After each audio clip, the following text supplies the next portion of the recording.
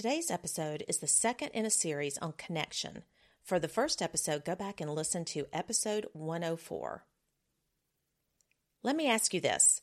When you were a teenager and you were worried about something, or something happened to you, or you found yourself in a bad spot and you didn't know how to get out, who would you go to? Who did you trust enough to ask for help or advice? Was it a parent, another relative or trusted adult? Or was it a friend your age? Really think about this a minute. Who felt safe to you? Who wouldn't judge you? Who supported you and made you feel like everything was going to be okay? If you said it was your parent, good for you. You had a wonderful relationship and you're likely carrying on that tradition. But for many teenagers, going to a parent for this kind of support is an absolute last resort. And for us, this issue may not be top of mind when we think about parenting our teens and tweens. We can get so caught up in grades and schoolwork and making sure their room is clean and that the wet towel is hung on the rod and that they use the right tone with us that we lose sight of the most significant element of parenting a kid who will soon be a young adult: our connection with them. The relationship we dreamed of having with them when they were babies. So I'm going to talk more about connection today, how to make sure you balance the negative and the positive interactions with your teen to make sure you maintain connection with them. This is Speaking of Teens, the podcast that helps parents who are struggling to find peace and connection with their teens. My name is Ann Coleman. I'm an attorney turned parent educator and a mom who's been there. And I'm on a mission to help you build a stronger relationship and decrease the conflict with your kid so you can help them grow into the young adult they're meant to be. Remember, I said in the episode from last Friday that your connection is the ingredient that keeps your teens safe and healthy. It's the glue that holds your relationship together. It's what ensures that you stay an integral part of their lives, that they allow you to know the things that you need to know. It's what makes sure they want to do the things and behave in such a way that will be true to their values. Connection keeps your voice in their head.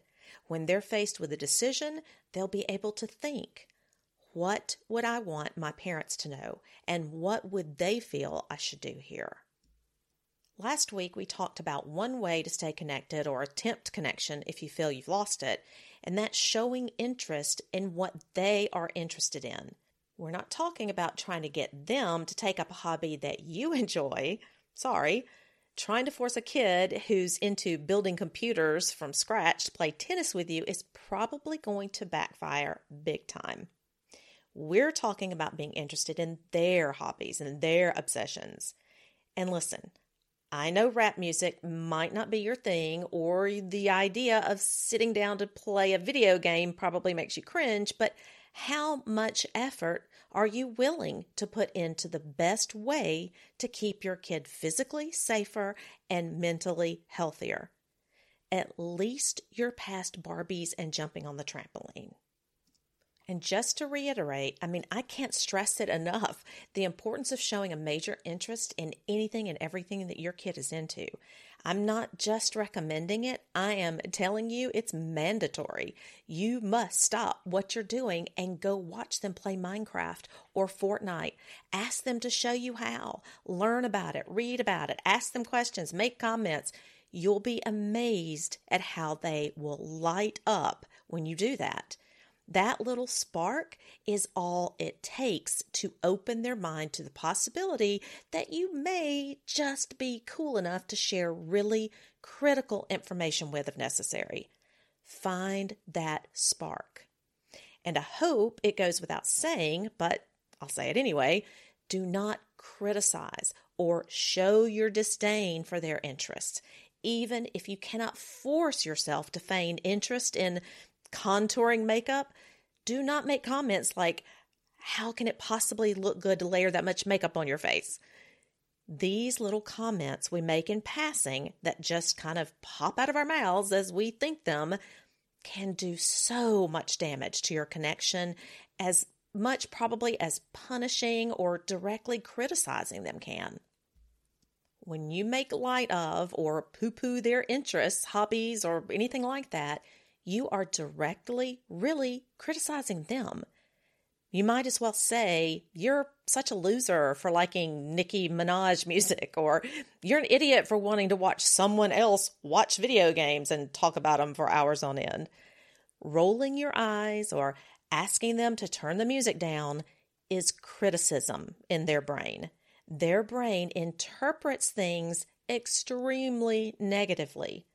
Studies have shown that the adolescent brain reacts with increased brain activity in the amygdala, that emotional center of the brain, and has decreased activity in the prefrontal cortex, that's the part for self-control, when the mother criticizes them. Don't ask me why they never put the father in these studies, but they just don't. Just know that those little slights and digs about what they enjoy, they can garner a big negative emotional reaction from your kid. You know the old saying, if you can't beat them, join them? That's what we're talking about here. And I'll add, if you just can't bring yourself to join them, don't criticize them. Now, if you've already been doing this, like criticizing and that kind of thing, or subtly criticizing, there's a way to go back and make it up. The next time they're playing a game or listening to that music, say, you know what? I think I judged this game too soon. That actually looks like a lot of fun. Can you tell me about it as you play? Or the next time a song comes on the radio or their phone that you'd normally ask them to just kind of skip over, ask them to turn it up and say, you know what? That's actually growing on me. Now, along these same lines, remembering that the adolescent brain has more of a glass half empty than glass half full outlook and is super sensitive to what it sees as criticism, you have to pay attention to nurture your connection and not allow disconnection to take over.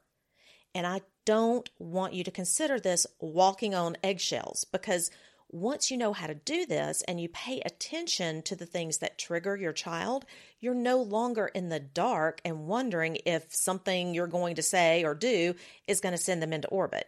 You'll know what things to steer clear of, or at least try to steer clear of. And sometimes you still may get a little surprise in there, but maybe you've heard my conversations with Dr. Adam Price in episode 93 or Carrie Cooper in episode 91. In both of those episodes, we talked a bit about stepping back and keeping the reminders to a minimum and letting natural consequences do their job. And there's several reasons for this. One, they can't develop their own inner motivation if they're receiving constant external motivation instructions from you. Two, again, their amygdala often misinterprets your reminders as negative, as criticism, nagging, berating, scolding, and it sends them into fight or flight mode, making them angry or nervous, arguments and sass. As a matter of fact, research has shown that in response to maternal criticism, there we go again, maternal criticism, the limbic region of their brain, that which encompasses the amygdala, shows increased activity. But in areas of the prefrontal cortex, which would normally calm the amygdala down, it shows decreased activity. So it can't help the amygdala calm down. And three, if you're telling them what to do, demanding something of them, it certainly engages the amygdala because it's even more of a direct threat than a subtle criticism, because it's a threat to their autonomy, their ability to make their own decisions and being in control, which is hugely important to an adolescent. So these direct or perceived threats will all likely elicit a negative response, a fight or flight response from your teen. They may yell, argue, have an attitude, say something you consider disrespectful, or worse. This is an automatic brain reaction, not purposeful, okay? It's not purposeful conduct. They don't do this because they want to do it. You know how you duck when someone acts like they're going to throw something at you, throw something in your face? That's your amygdala protecting you from a perceived threat. It's automatic. You could no more not have ducked than you could stop yourself from sneezing. This is not willful conduct. This is your teen's reaction to your behavior. Other research worth mentioning here discusses the changes that occur in the mother-child relationship during adolescence. The article reviewed theories and evidence regarding emotional variability during conflicts.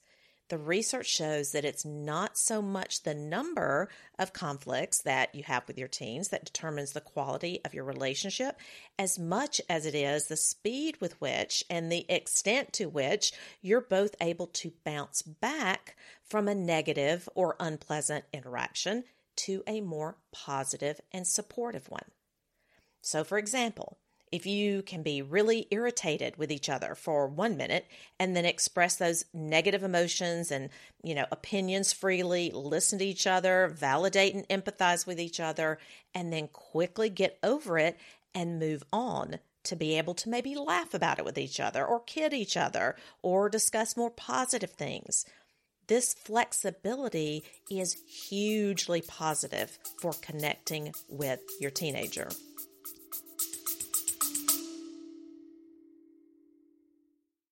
Hey there, real quick, I want you to know about something that, if you're anything like me, an anxious ADHD overthinker, you may really need. It's my free guide, Emotional Awareness Strategies. Being emotionally aware is the key to managing your emotions with your kids or anyone else. Inside, I talk to you about the common thinking traps, being able to differentiate between your emotions, and the importance of mindfulness. If you're a yeller, lecturer, crier, or punisher, you need this guide. The link is at the very bottom of the episode description where you're listening. Back to the show. And let me remind you of this too. Every time your teen's amygdala is engaged and sends them into fight or flight response, like there's a blow up and an argument, that amygdala gets a little more sensitive or more reactive, meaning it will take less for it to activate the next time you say something or do something that it takes as a threat. For example, on the first full day of school, let's say you ask your teen what they had for homework when they got in the car, and they let you have it. It's the freaking first day of school. I don't know why you have to ask me these things. It's written down somewhere. Don't worry about it. All that good stuff. And then you tell them not to talk to you that way. And then they slam the door as they get out of the car. And then day 2, no lesson learned. You ask again, how was school? And what do you have for homework? Another blow up, but this time a few more choice words. You raise your voice, demand an apology, and more doors slammed. Day 3, now you're just out to prove a point. You ask again, and this time it's all-out war. Day 4, you decide to take a different approach. You wait until you get home and you ask, do you need any help with your homework today? I'm here. And although you say it in the nicest way you know how, your kid hears, how much homework do you have? Don't tell me you don't have any, and when are you going to start it? And yet another massive blow up. Now, over time, all this amygdala activation, it can lead to an anxiety disorder. We must be sensitive to this with our teens and tweens and find a way to work with their sensitive amygdala. And if your teen already has an anxiety disorder or is already stressed out and primed for one, every time their amygdala is engaged in this way, it's only making the issue worse. Please remember that they do not have the same control over this reaction as you do. Their prefrontal cortex is supposed to jump in and help them see things more clearly and rationally and help them calm down, but it's still programming, which means it's weak right now, and they have a very difficult time controlling their emotional reactions without your help, which is why emotion coaching is so important. And I'll have the links in the show notes for those episodes where I talk about that. So this perceived criticism, these perceived threats to the amygdala, they can act to build a wall between you and your teen. But it's not just nagging and criticism and arguments, it's invalidating their emotions, correcting their tone in the middle of a discussion, cutting them off mid-sentence to tell them no, rolling your eyes, making a sarcastic comment, phubbing them, ignoring them, dismissing them. Every single negative interaction like this is a brick in that wall. And for every brick that goes up in that wall, your connection decreases. Pretty soon, you have none, and you're just staring at the brick wall between you and your teenager. This is why I talked in the last Friday's episode about one of the ways to build connection through showing an interest in what they're interested in.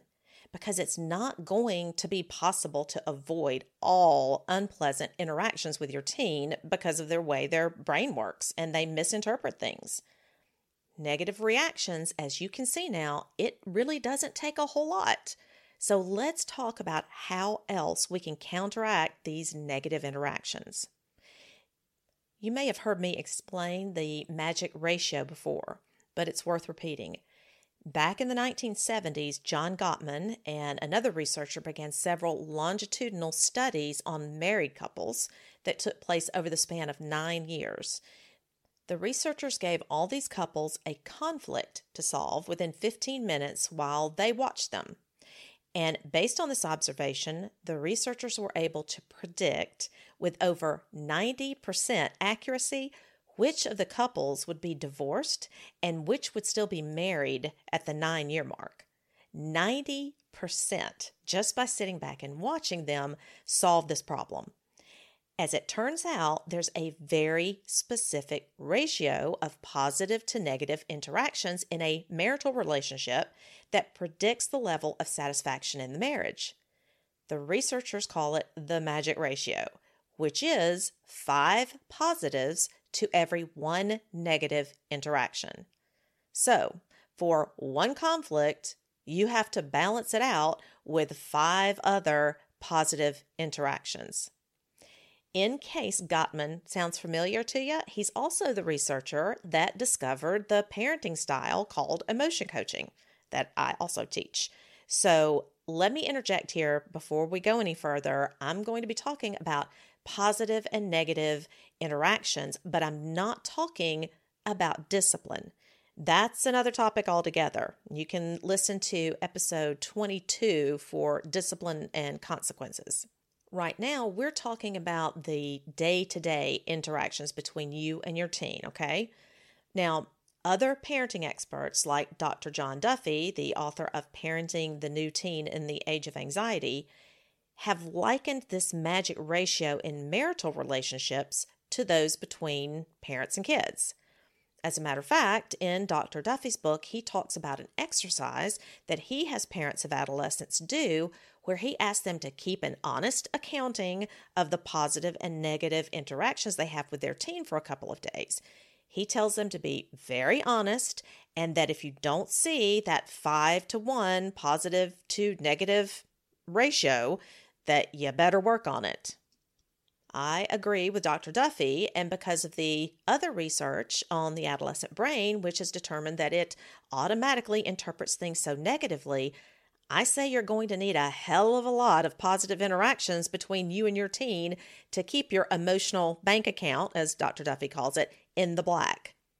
Interestingly, the list that Dr. Gottman gives for maintaining that balance in a marriage is also extremely relevant for your relationship with your teens. So I'm going to go over just a few of those real quick. For example, he says, be interested. Now he's talking about with your spouse, but this is the same thing with your teen. Listen to your teen. When they talk, you stop everything. You put that phone down and you give them 1,000% attention. This is crucial. You listen when they're excited or when they're upset or even when they're angry at you. You can refer back to the emotion coaching episodes. I'll have those linked in the show notes. Listen and validate their emotions. Give them a word to use when you realize how they're feeling.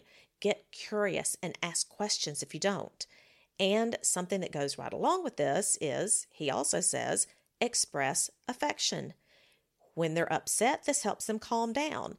If they're open to a hug or a touch on the shoulder, but just any time you want to fill that bank account with them, you show them how much you love them. And this doesn't have to be through a hug or a kiss or some sort of touch. It can be a note on their bathroom mirror, or making their favorite dessert, or putting clean sheets on their bed, taking them to a movie. It can be the smallest, tiniest little thing, and it doesn't even have to cost money. Also, be sure to always demonstrate that they matter. Gottman says in a marriage, the motto is small things often. And that sounds like it would also work in the parent-child relationship as well. Showing them you care about them on a regular basis helps provide that buffer for the conflict that inevitably is going to happen. If you know your kid had an especially hard day, do something nice like slip them a note under their door or put their favorite music on really loud in the other room. Also, he talks about intentional appreciation. He talks about when couples fight, you tend to focus on the negative traits, like, oh my God, they're so messy, or they spend too much money, or they do this or don't do that.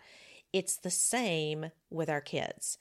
Instead, try to focus on your kids' positive traits. Along these lines, think about them as babies. Get out the baby book and share it now and then with them, and remind yourself of how precious they were and still are, and pay them sincere compliments as often as you can. Also, find opportunities for agreement. Brainstorm and find bits of something that you can agree on. Negotiate and compromise. Also, empathize and apologize. I talk about this all the time. Empathy is so necessary in your relationship with your adolescent. Empathy for how their brain works and for all the stress they're under, whether you see it or realize it or not. Again, learn emotion coaching, and importantly, learn to apologize when you do mess up. It's great modeling for your teen, if nothing else. Also, accept their perspective on things. You and your teen can have completely different perspectives on something and totally disagree, but still respect each other's input and opinion. This is where active listening is so important, reflecting what they say back and summarizing it to them. And you can make jokes. As I mentioned earlier, and Gottman has it on his list here as well, being able to tease and act silly during a conflict or right after a conflict can certainly diffuse the situation. And I may talk about some of these again in this series on connection. But today, one of the last things I'll say about this magic ratio and watching your interactions is to remember what I've said before. And this comes from researcher Dr. Lawrence Steinberg. If it's not dangerous, unethical, unhealthy, illegal, or likely to close some door better left open, then it's not worth having a rule or arguing about it. Leave it up to them. For example, please stop with the messy bedroom. Messy bedrooms are simply part of life growing up. Period. End of story. They're not dangerous, unethical, unhealthy, illegal, or likely to close some door better left open. Unless, as I always say, there are roaches or rats running around in there, and that's quite possible. Could have been possible in my son's bedroom. But you're going to fight this battle with no end in sight and absolutely no winners, because every time you remind or reprimand or argue or do something mean, like put their clothes out on the front porch or something, you are adding a brick to that wall between you. And what did we just say about that wall? The communication, the trust, the connection stops, and your influence with them, it ends. Then you're talking rebellion, lying, acting out, and you don't want that. So please chill out a little bit on the stuff that really doesn't matter in the grand scheme of things. Your kid's not going to be a slob forever. And if they are, there are worse things they could be. You know what else you can stop doing? fussing about that damn wet towel in the bathroom floor. If they leave it in the floor and it's that big a deal to you, then make sure they have to use that towel for their next shower. Put the other dry, good, clean towels up and dole them out as you see fit and tell them that's what they get. And if they don't find it necessary to use a dry towel that's been hanging on a rod, why should you care? Do you hang your towel up? Of course you do. When did you learn that? They'll learn to hang their towel up one day too. Or they can fight it out with their future roommate or spouse, and you don't have to have any part of that. Don't risk your relationship with your kid over that wet towel or that messy ass room. Stop it. In all seriousness now, I didn't think about it this way. Of course I didn't. Nobody does. Until I had to have my son shipped all the way across the country to a residential treatment center because his anxiety and depression were so bad that he could not function normally. At that point, it may have already been a few months that I'd said to hell with his bedroom, but I was probably still talking about it and probably bitching about it while he was struggling so bad. And this is what they told us at the residential treatment center. You're sitting there worried about a few clothes in the floor and some open bags of chips while their entire world is falling apart around them. Your child is in pain. Messy rooms mean absolutely nothing. Nothing. Ever. And it doesn't matter if your kid is, has anxiety or depression or is on the brink of anything. They may not be as stressed out or acting out like mine was, but they are stressed. I'm telling you, they are. No kid out there is immune from the stress that they're under, whether they're an overachiever or an underachiever. None of them escapes the stress of going to school, managing teachers and parents' expectations, and trying to maintain friendships or popularity and school and sports, homework, pressures from romantic partners, social media, all that stuff. I am telling you, they are stressed, and I know you're stressed, but they don't know a different world than what they are in. They only know life from their perspective, and from their perspective, it's pretty dang stressful. So just remember, please don't make things worse. Stop focusing on things that just do not matter in the grand scheme of life. What matters? What will help you maintain your influence for the truly important things in their life? Your connection. How do you solidify that connection? One way is to have more positive interactions than negative. And a great way to have more positive interactions is to show a real interest in what they're interested in. And one way to avoid negative interactions is to avoid all those nasty digs, smart comments, judgy questions, demands, threats, reminders, and fussing about stuff that doesn't matter. Now, sermon over. That's the podcast for today. I appreciate you putting up with my bluntness, but I wouldn't say this stuff if I didn't love you. It hurts me more than it does you.